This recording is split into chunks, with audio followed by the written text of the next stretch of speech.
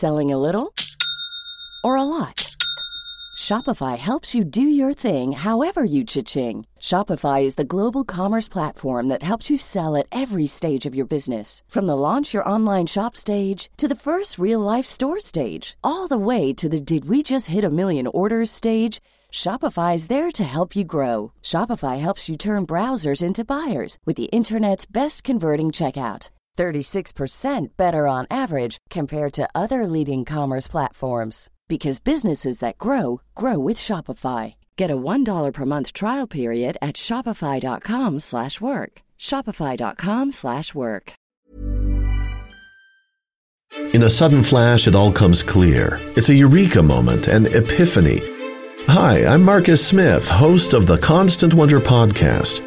The world offers marvel, meaning, and mystery around every single corner. In nature, art, science, culture, history. We talk everything from bees and beetles to obelisks and asteroids. Experience the thrill of transformative encounter. We'll bring more wonder to your day. Listen to Constant Wonder wherever you get your podcasts. Hello, welcome to another episode of History Hack. I'm very excited today because we have got an absolutely fantastic podcast for you guys. We have with us Frederick Loggevoel, who is a professor of international affairs and history at Harvard University. He also won the Pulitzer Prize for history for his book, Embers of War, The Fall of an Empire and the Making of America's Vietnam. But we're not here to talk about that today. We're actually here to talk about his new book, JFK, Volume 1, 1917 to 1956. Welcome. I'm delighted to be with you. I am so excited. I have to say this book is, even though it's so big, it is so well written. And I read it with ease and I love it. And I really hope you guys go and grab yourself a copy right now because, yeah, I can't shout praises high enough for this book. Oh, you're very kind. Thank you. But we're here to talk about JFK because we're not going to talk about JFK in his time as president, are we? We're going to be talking about what made him, how he got there. Yeah, that's right. And one of the reasons this became a 2-volume project, so I'm working now on the second volume, but it became 2 volumes precisely for that reason. I decided that the early years before, the years in which he's still finding his way, he's figuring out who he wants to be, he's part of this large Irish Catholic family. I decided that we needed to spend serious time looking at those years, and that's what in part this first volume does. Right. Okay. Well, you've just mentioned his family. I think we should kick off with that question. So can you tell us about his family and where did they come from? So it's as I said, it's a large family. They're from Boston.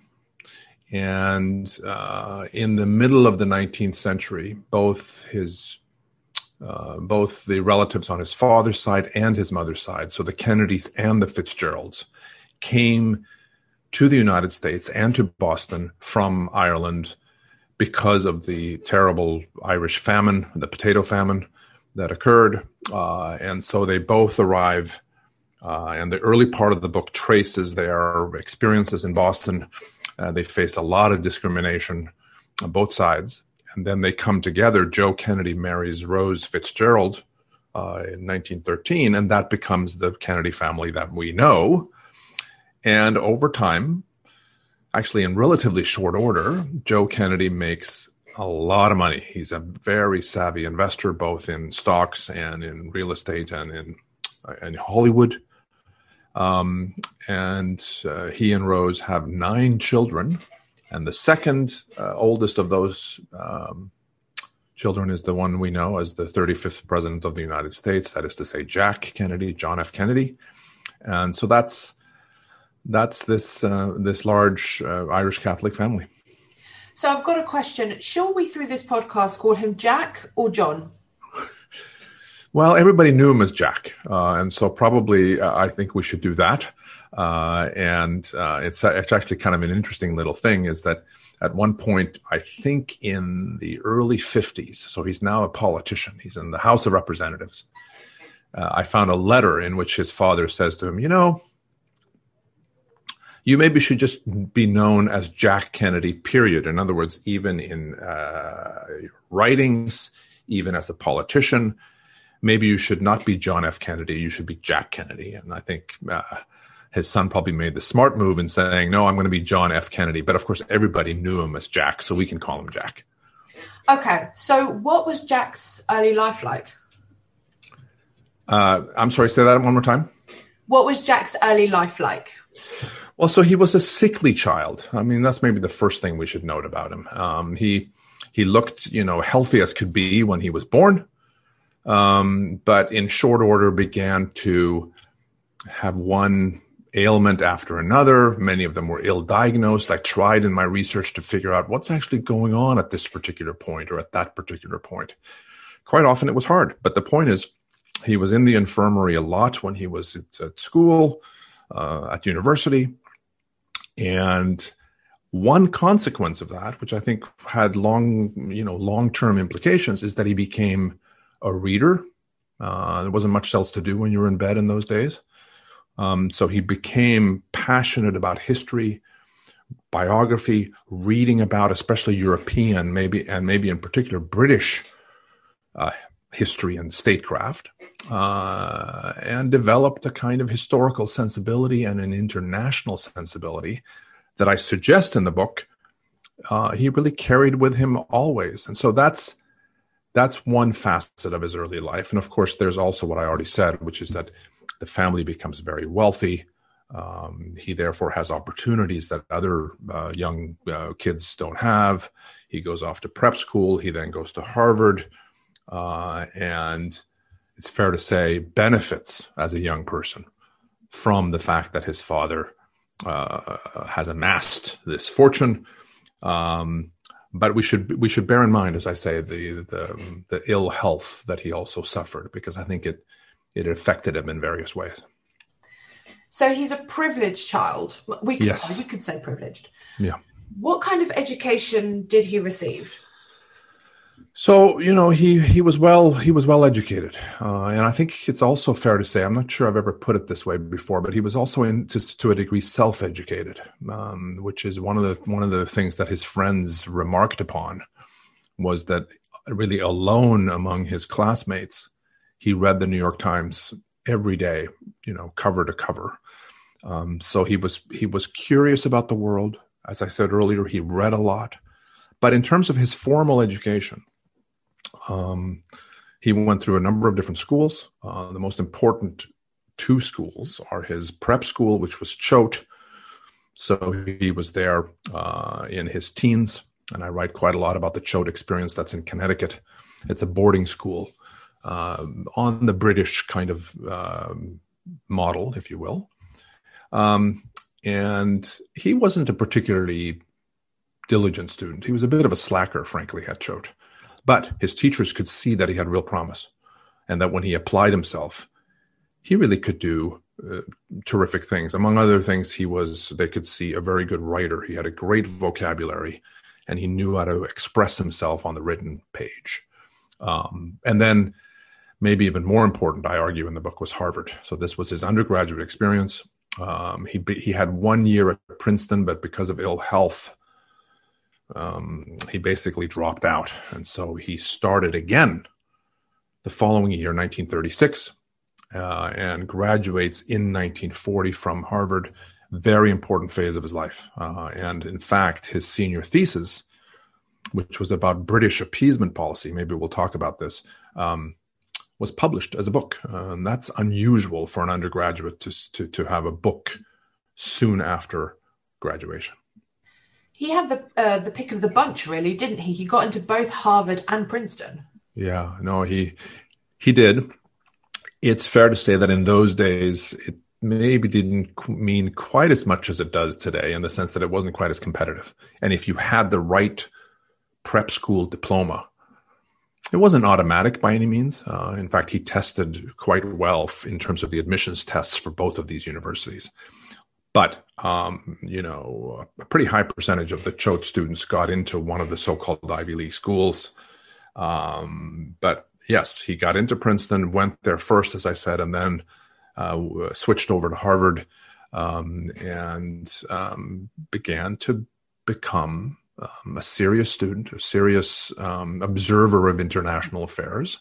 That's one reason I think that this period is so important, in addition to the fact that, of course, the war clouds are gathering both in Europe and in Asia precisely when he is getting his undergraduate education.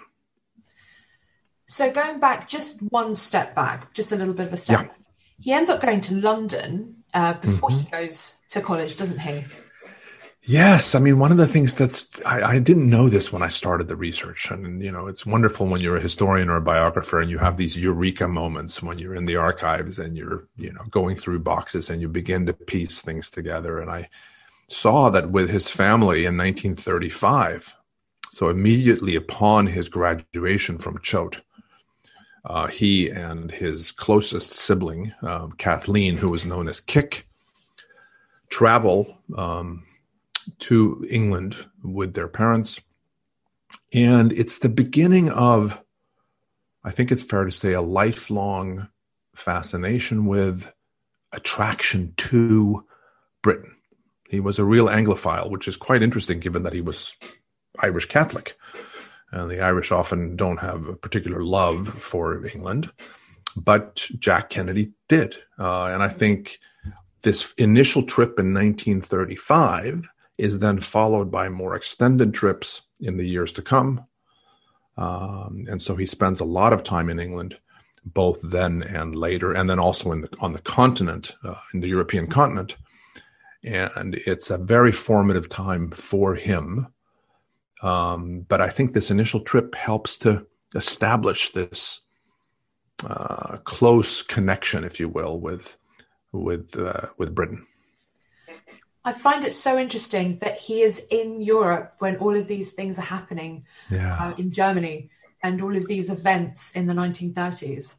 He's almost like, if you're familiar with the Woody Allen movie, he's a Zelig type figure in the sense that he pops up, as you say, in so many places that turn out to be of great consequence. And so maybe most strikingly this is the better part of a chapter in my book, is that in 1939, right on the eve of war, here is this skinny young John F. Kennedy tooling around the European capitals. He's in Berlin in late August of 1939. So just as the German forces are moving towards Poland, and the war will begin, of course, on September 1st, he's there in Berlin observing the scene, writing about what he sees.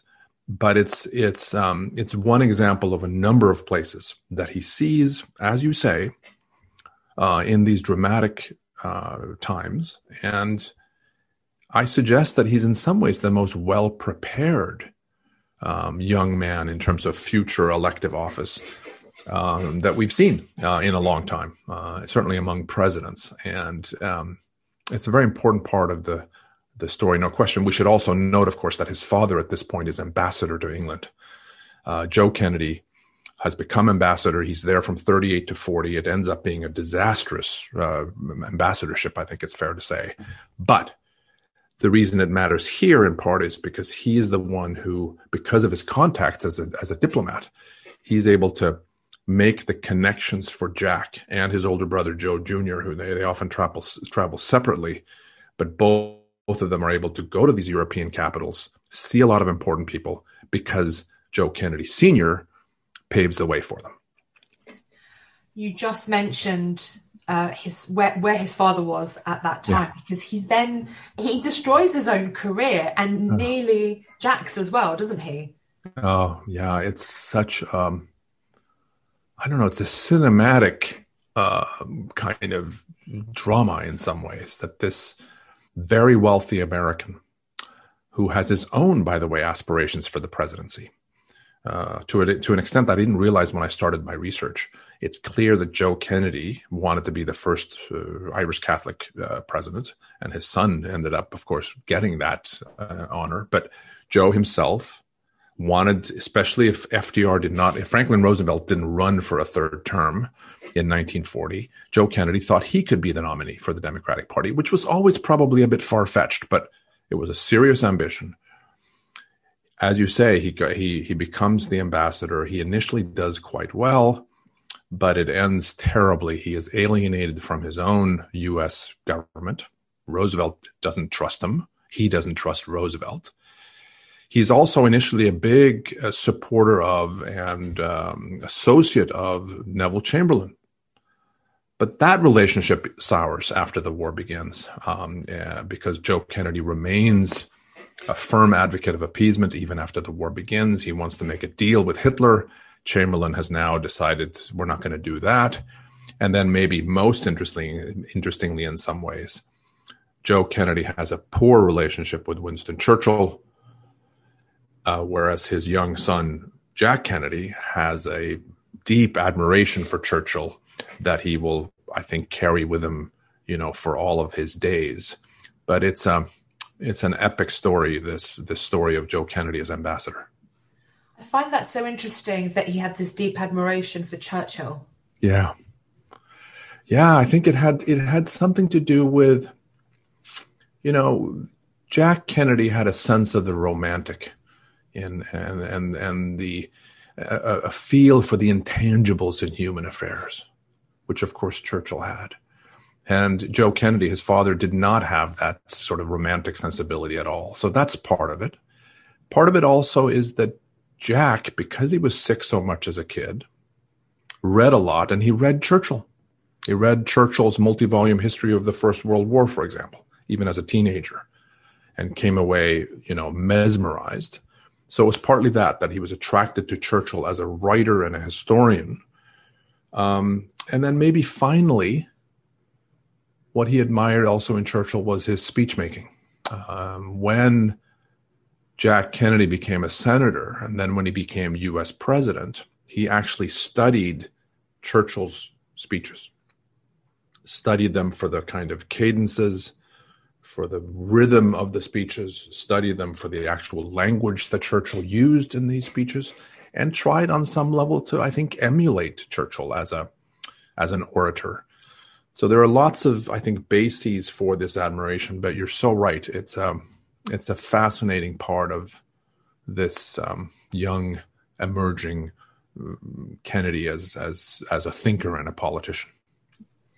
That makes complete sense to why he is the kind of president that he is. He studied Churchill. That these pieces are all starting to fit. Yeah, I think so. I mean, one can probably draw that connection too close, but and it was mostly, by the way, one way. At least through the end of this first volume. It may change as I do research for volume 2, but I don't see a lot of comments from Churchill about the young JFK. A couple of times when he's sick, Churchill says to Joe Sr., my best wishes to your son on his recovery. He also gets a copy, does Churchill, of Jack Kennedy's first book, Why England Slept. And he's grateful for that book. And I think even says that he admires the book. So there we have a few scattered references to his view of this whippersnapper. But yeah, I think you're right. I think that it's not too much to say that JFK, as he rises in politics, wants on some level to be a kind of Churchill, a Churchillian figure, I guess we could say, on the American political scene. So Jack actually participates in the Second World War, doesn't he? Yeah, he does. And, it's an interesting part of the story in that his father is so determined to keep his sons out of harm's way. As I said before, Joe Kennedy is opposed to the war. He wants to keep the United States out of the war, in part because he wants to keep his sons out of the war. He's a very devoted father. He cares a lot about his kids. Whatever else we may say about Joe Kennedy, he's deeply committed to his children. Wants Joe Jr. and Jack to be safe, and so wants to keep the U.S. out of the war. Meanwhile, his sons, both of these older two sons, end up serving in combat. And of course, Joe Jr. doesn't make it back alive. He's killed in 1944. Jack has an extraordinary experience in the South Pacific. So he serves in the Pacific War in the Navy. And in 1943, he's the skipper of a torpedo boat, PT-109, that is rammed by a Japanese destroyer in the depth of night. The boat ultimately sinks, that is to say, Jack's boat. But thanks in part to his own quick thinking and I would say heroic actions, he's able to save himself and most of the crew in the days that follow. And this becomes, headline news in the United States. This is the son of the ambassador after all. And later on, as he becomes a politician, there's no question that the PT-109 experience was used quite shrewdly by the Kennedys to help advance his career. But that's getting ahead of the story. It's true, as you say, that he serves in the war, serves with distinction, and then comes back in early 1944 from the conflict. Am I right in saying that Joe Kennedy wanted Joe Jr. to follow in his footsteps rather than Jack? Yeah, I think Joe Jr. was the golden child. Both Joe and Rose, both of the parents, saw him as the one who was destined for greatness. He was the oldest. He was as he grew up, he became very handsome, very strong, very ebullient. He had a lot of charisma, and that's what they saw, and they believed all the way through, really until his death, that, as you say, he was going to be the one that rose to prominence. And Jack sort of was in his shadow. I write quite a lot about this in the book. It's, I think, a fascinating sibling relationship and parental relationship in terms of Jack vis-a-vis his parents. He was in his brother's shadow. It wasn't altogether a bad thing because it allowed him to cultivate this more sort of intellectual side. He was the more introspective one of the two. He had this romantic sensibility, as I said before, but he also chafed against the fact that Joe Jr. was was number one, and so he struggled to some degree also with that fact. But until Joe's death in 1944, he was the one who was supposed to reach the top, as it were. Joe Jr. obviously has now been killed during the Second World War. So Jack is probably now, he's the number one son. Yeah. When does Joe Kennedy decide that Jack will restore the Kennedy name? And because this starts a whole new career for him post-war, doesn't it? It does. Yes, it does. In a sense, I'll qualify it maybe a bit, but I think obviously he's shattered in 1944. In August of 1944, when Joe is killed, the father is completely bereft. Nobody's ever seen him respond to anything the way he responds when his son is killed. And so for several weeks, he's basically comatose. I mean, he can't do anything. I think when he begins then to say, this was one of his mantras to his kids, life is for the living. When he begins to try to live up to that mantra, I think he decides in pretty short order. So certainly in the latter part of 44, Jack is now going to take on this responsibility. My own political career basically has been shattered because of the ambassadorship. Joe has been killed. It's now up to Jack.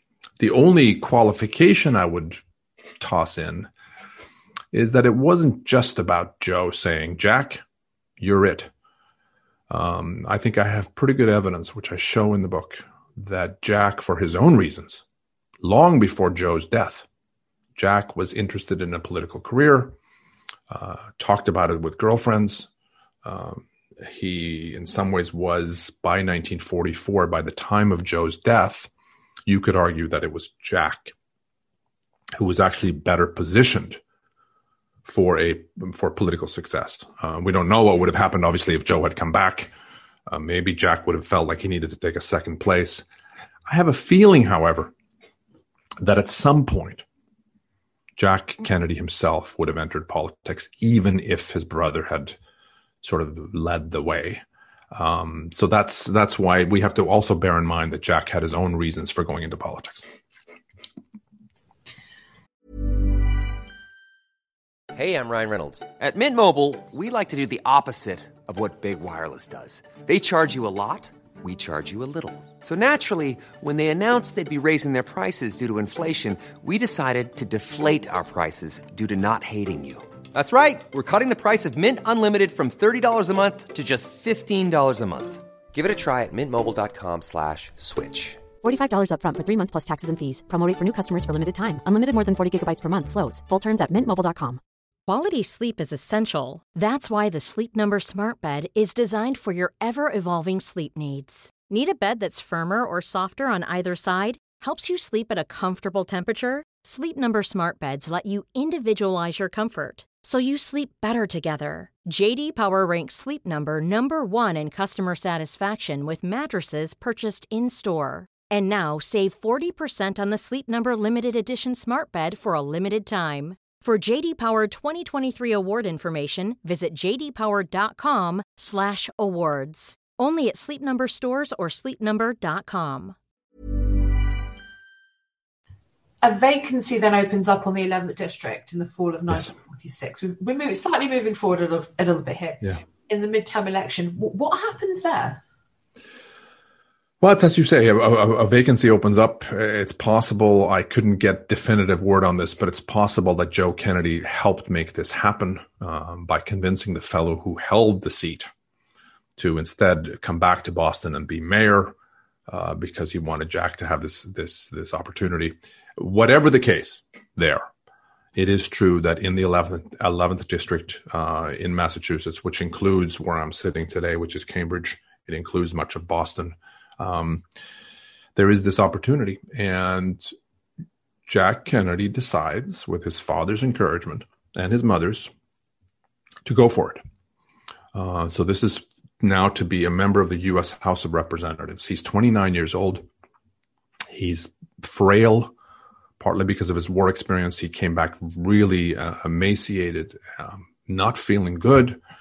Turns out he's got Addison's disease, which a British doctor will actually formally diagnose in 1947, so a year later. But notwithstanding these health problems, he's got a bad back, he runs for the House seat. The big task here, of course, is to win the Democratic nomination, because whoever is the Democratic nominee will have an easy time in the general election against a Republican, because of the nature of the district. But he wins that Democratic nomination and shows, this is what's interesting about it, he shows even now, as a 29-year-old, he shows a certain charisma, a kind of magnetism, even though he's quite reserved. He's not the sort of stereotypical ebullient politician. He shows something that I think connects him to voters. We can see it already here, and we will, of course, see it all the way through 1960, the presidential election. And it's on display already here in 46. And, of course, then to end the story, he wins this election, first the nomination battle, then he wins easily in the fall, and he becomes, shortly before he turns 30, a member of the U.S. House of Representatives, 1947. What does he do in those 6 years? Do we know? He doesn't do a heck of a lot in the sense that he's not a very active member of the House. I think he sees the House of Representatives as a kind of stepping stone, meaning I think he's probably looking at the Senate from a pretty early moment, or maybe the governorship of Massachusetts. That's another possibility. So we can't say that he's a particularly diligent congressman. On the other hand, he shows an interest in those 6 years, a deep interest in foreign policy in particular, becomes respected in the House for his expertise, or at least his knowledge in that area. And let's remember, he's got not only his World War II service, but he's got this book, Why England Slept, on foreign policy. So he brings certain credentials to this endeavor. And so I think it's an interesting period, actually, not only because, of course, it ultimately leads then to the Senate race and to him moving up in politics, but He's honing his skills as a speaker, as an orator, again, in part on Churchill's sort of example. He is honing his expertise in foreign affairs in particular, and he easily wins re-election. So he's also helping his district, the voters in the 11th district, like what they see in the young Kennedy. My next question, the world is fascinated with this woman. So much information out there, for so many photographs, because she becomes an absolute icon. But while he is a congressman, he does meet Jackie Lee. Now I'm going to pronounce her. I always pronounce her surname wrong, so I do apologize. Beauvoir, is that correct? Bouvier, I think, is how she would pronounce it. Yeah. So my question is, how do they meet? And let's start with that one. How did they meet? Well, so they are. There's a journalist, Charles Bartlett, and his wife Martha are quite determined to get these two young people together because they know them both, and they think that Jack and Jackie would make a great couple. And so in 1951, so he is, as you say, a member of the House. In 1951, in the spring, they have a dinner party in Georgetown, part of Washington, D.C., and the two of them are there. They meet. It's unclear exactly how many words are exchanged. I think it's a fairly large dinner party. There are others present. Nothing really comes of it. And what happens is that a year later, almost exactly a year later, another dinner party at the same place, at the Bartletts. In other words, they are quite persistent. So they try again in the spring of 52 to get these two together. This time it works. So they begin to date. He has a Senate campaign. So this is the year in which he runs and wins an epic battle against Henry Cabot Lodge Jr., a very formidable Republican. People thought, you're crazy to take on Lodge. But he did, and he won, even though it was a Republican year in which Dwight Eisenhower, sweeps into the White House. Kennedy beats Lodge. But it means, because he's a very diligent, he was a very hardworking campaigner, that there's not a lot of time for courting Jackie or for them to see each other. So they date. He calls her a lot, using coins in the phone booth, clinking of coins to call her from various parts of the campaign trail so they can speak on the phone. And then, after he wins this election, it becomes much more serious, and the relationship really gels in late 52 and for the first 6 months of 53, and then they become engaged and ultimately married in September of 1953. My question is, when they get married in September 53, was it a happy marriage? Yes and no. I think that there was genuine affection. And I think they were, I talk about this when I describe their initial encounters, their early meetings, the things that they liked about one another. And those were real, and they had a lot in common. They were also very different in other respects. But I think there was a lot about her that he loved, and vice versa, from the time that they first met, as I said. And I think there were good times in the early days of their marriage, and there were difficulties. Neither one had ever lived with somebody else. And so there was that adjustment. He was 12 years older than she was. So that had a certain effect, I think, on the early months.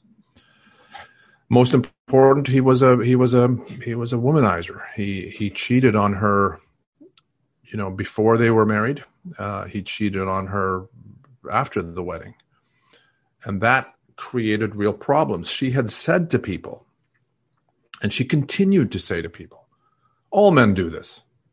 My father did this. This is just what men do. And so she wanted to suggest, I think, here I'm speculating at least to a degree, although we have some evidence.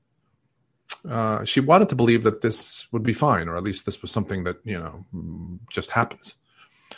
But I think it was difficult for her, more difficult than maybe she thought it would be. She realized it would be. And so it's a long way of saying that I think that they shared good times. They share a real bond, but it was also a difficult time, especially I think in these early years, the first 3, 4, 5 years of the marriage.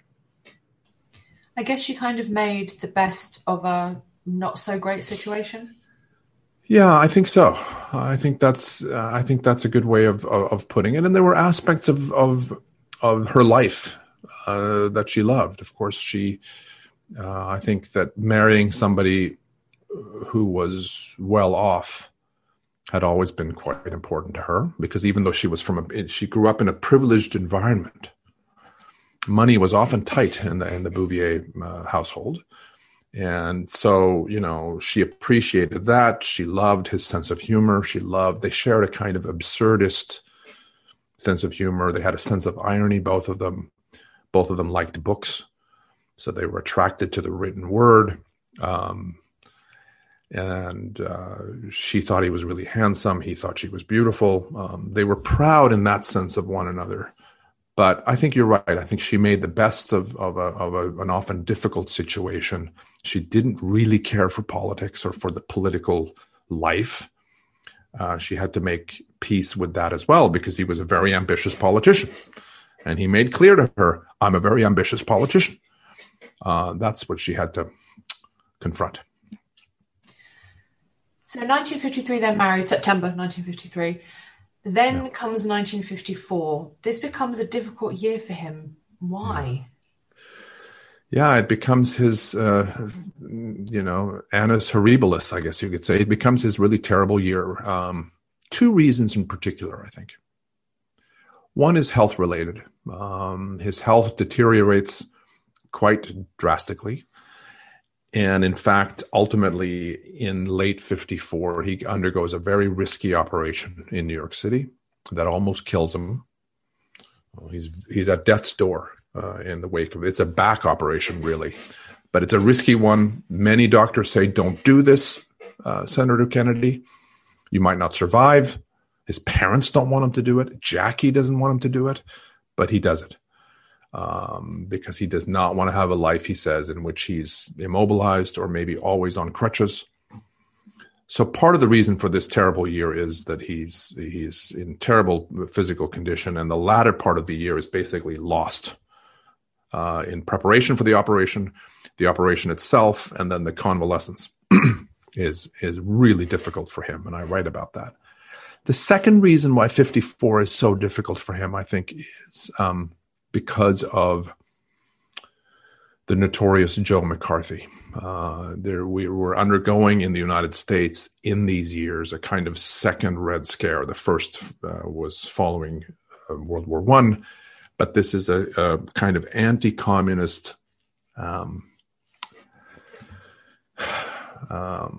it's an anti-communist era in which suspected radicals, leftists, are hounded, often out of government, out of service, out of corporations, from teaching positions and so forth.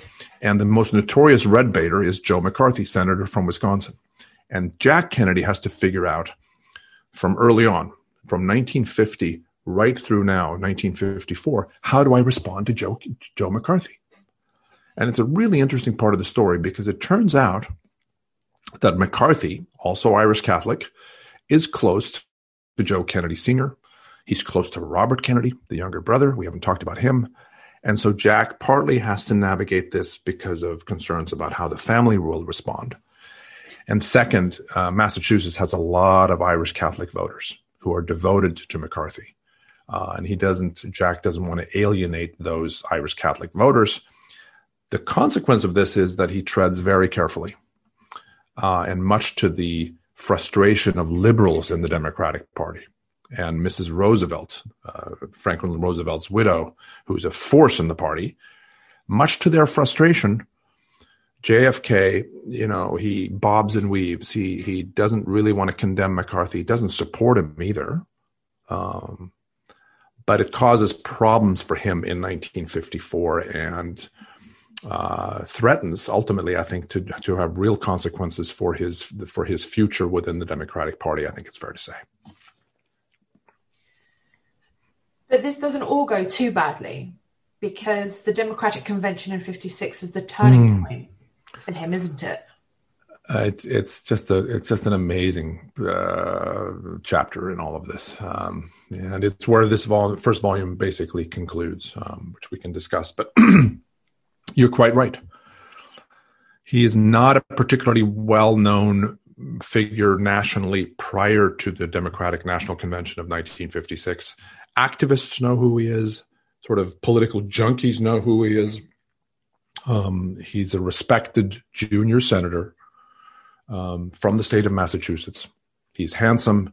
He's charismatic. He has this war record. Some people know about him. But it's as a consequence of this convention. And it's in particular a consequence of a decision that the nominee made. Adlai Stevenson made a very dramatic decision, which was to open up to the convention the selection of the vice presidential pick. Normally, a presidential nominee would just decide himself, here's who I'm going to have. But he decided, no, the delegates are going to select the vice presidential nominee. And so you have this very dramatic contest in which Jack Kennedy enters this contest, almost wins this nomination, becomes a very close second. And I write about this. But the important part of all this, as I think you're suggesting, is that because this is televised and because the whole country sees the drama of the convention, you have a new star in the Democratic Party who just, bursts forth on the scene. And that is John F. Kennedy. And I think it's critical. It's important, actually, that he's not selected for the slot, because the ticket goes down to a humiliating defeat in November. But he becomes a kind of household name. He instantly becomes a potential candidate, if not for president in 1960, then at least vice president in 1960. And you could say he's on his way. And this is where you stop the book. My question is, why did you stop it right at this critical moment? Well, I mean, this is a good question. And we face I wasn't intending for this to be a 2-volume work. This was going to be a big fat 1-volume book. But the material on the early years was both so rich. I haven't mentioned today that the archives are so deep. And the stuff that's available, maybe especially here at the Kennedy Library in Boston, it's so good that I decided I needed to devote more time to those early years. But the point is, it was going to be a 1-volume work. And then when I decided, along with my editors, that we were going to do this in 2 volumes, the question becomes, as you say, where do we split it? It made sense to me to split it here because in late 1956, so now we're moving forward just a few months to Thanksgiving, November 1956, in Hyannisport, which was the family compound, not far from Boston, on the ocean. In that Thanksgiving celebration, always a big deal in the Kennedy household, Jack Kennedy and his father, after dinner, have a conversation about what to do next. And it's there, I suggest, and this is where the book ends, that they basically decide, Jack decides, but with his father's support, I'm running for president in 1960. So it seemed to me a good place to stop. It's a kind of dramatic point, I believe. And what it does is it sets up the second volume, which I'm now working on, and which will cover, the first volume covers 39 years. This second one will only cover 7 because he's assassinated in late 1963. But I hope that it's now set up so that the next volume, the second one, can cover this long and I think absorbing, fascinating campaign to win the presidency in 1960, which he does, barely beating Richard Nixon. It can also then, cover the presidency itself, his 1,000 days in the White House, And then, of course, the marriage. They have a family, of course, 2 children. Civil rights, Vietnam, Cuban Missile Crisis, lots of important policy issues, the Cold War and relations with the Soviet Union, etc. And then culminating in the terrible events in Dallas in November of 1960. I really need to add here that I'm not going to reveal what the final sentence is because people need to go out and buy the book themselves. I love the final sentence. When I looked at it and I went, no, really? I need to now carry on with this. And you've left basically on a cliffhanger, like on a TV series. So, ladies and gentlemen, if you want to know what that sentence is, go and get the book. You know, I'm glad to hear you say it. I almost was going to articulate the sentence, and I thought, no, I can't do that here. So thank you for that. No, let people find out what the sentence is, because it's such a clever sentence and I love it. And it just rounds it off, but also leaves it on a cliffhanger and you're sitting there going, no, I need to know more now. Thank you so much. So I'm going to guess everybody who's got this book now is going to think, oh, come on, get the other edition out. We need to now know more. Well, I'm doing what I can. I'm a little stymied because the archives are closed on account of the pandemic, but I'm really excited about this. I'm able to do research of a type anyway. And once those archives reopen, including, by the way, it's going to be not just in the American archives, but I'm keen to get to Britain because the relationship between the United States and Britain is very important in the Kennedy administration. So I want to get to Kew Gardens, to the National Archives there, and to other archives. I want to go to Paris because Jack and Jackie traveled to Paris in 1961. So I'd like to see what the French government thought. Lots of fun stuff to do. And are you going to include the Berlin incident? Oh, yes. Berlin, it's interesting. I'll just say this quickly. Berlin is a kind of, I don't know what to call it. It's the kind of thread, maybe, for lack of a better word, in both volumes. Because, as you may recall, the preface to the first volume opens in Berlin, and he visits Berlin at various points thereafter in volume 1. And then in volume 2, it's still important. It's a focal point of the Cold War. And he gives that extraordinary speech just a few months before his death in Berlin in 1963, which I'm going to write about. So the German city is going to pop up in important moments in both books, both volumes.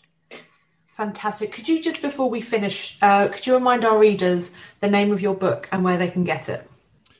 So the book is called, the American title is JFK, Coming of Age in the American Century, 1917 to 1956. Available at, reputable bookstores and, of course, online, Amazon and elsewhere. In Britain and I think in certain other international markets, the title is simply JFK, Volume 1, 1917 to 1956. So they made it a shorter title. I think I prefer the American version there. Don't tell your publishers that. But my lips are sealed. Thank you so much for joining us. That was absolutely excellent. And very brief overview of this because there's so much more in your book that you haven't even touched on, especially during the Second World War. I think you devoted, 4 chapters to the Second World War? I think it's probably there's a section called Wartime. The book is divided into 3 parts, and the part 2, which is Wartime, I think it might even be 6 chapters. So there's a lot there. You're so kind to have me on. It's been wonderful to chat with you. Thank you so much. Take care. Join us on Monday when we will be joined by David O'Keefe, who will be talking all about Dieppe. Really interesting aspects of World War II, essentially the precursor to D-Day on a beach that was all wrong. So don't miss out on that one. Don't forget that we do exist on Patreon as History Hack and on Patreon as well, which is Podbean's own version. Alina and I have had massive fun doing this in 2020, but life's going to change quite a lot next year and we're going to actually have to go and earn a living, etc. If we want to keep up the regularity that we've been bringing you and the kind of guests that we've been bringing you and the workload, then we will need your help. So if you join, there's going to be incentives for joining on either of those platforms. We're revamping ourselves on both of them. So don't forget to go in. You can do as little as $1 a month and it all goes towards keeping up History Hack as regular as we've been able to bring it to you this year. We are now on YouTube. We are posting all of our new episodes on there and we have our own channel and we are gradually posting all of the back episodes because we have been made aware of the fact that you can only find the last 100 on some platforms. So you can go and listen to your heart's content and laugh at the cartoons and have a great time. So do go over there and subscribe. Flexibility is great. That's why there's yoga. Flexibility for your insurance coverage is great too. That's why there's United Healthcare Insurance Plans. Underwritten by Golden Rule Insurance Company, United Healthcare Insurance Plans offer flexible, budget-friendly coverage for medical, vision, dental, and more. One of these plans may be right for you if you're, say, between jobs, coming off your parents' plan, turning a side hustle into a full hustle, or even missed open enrollment. Want more flexibility? Find out more about United Healthcare Insurance Plans at uh1.com.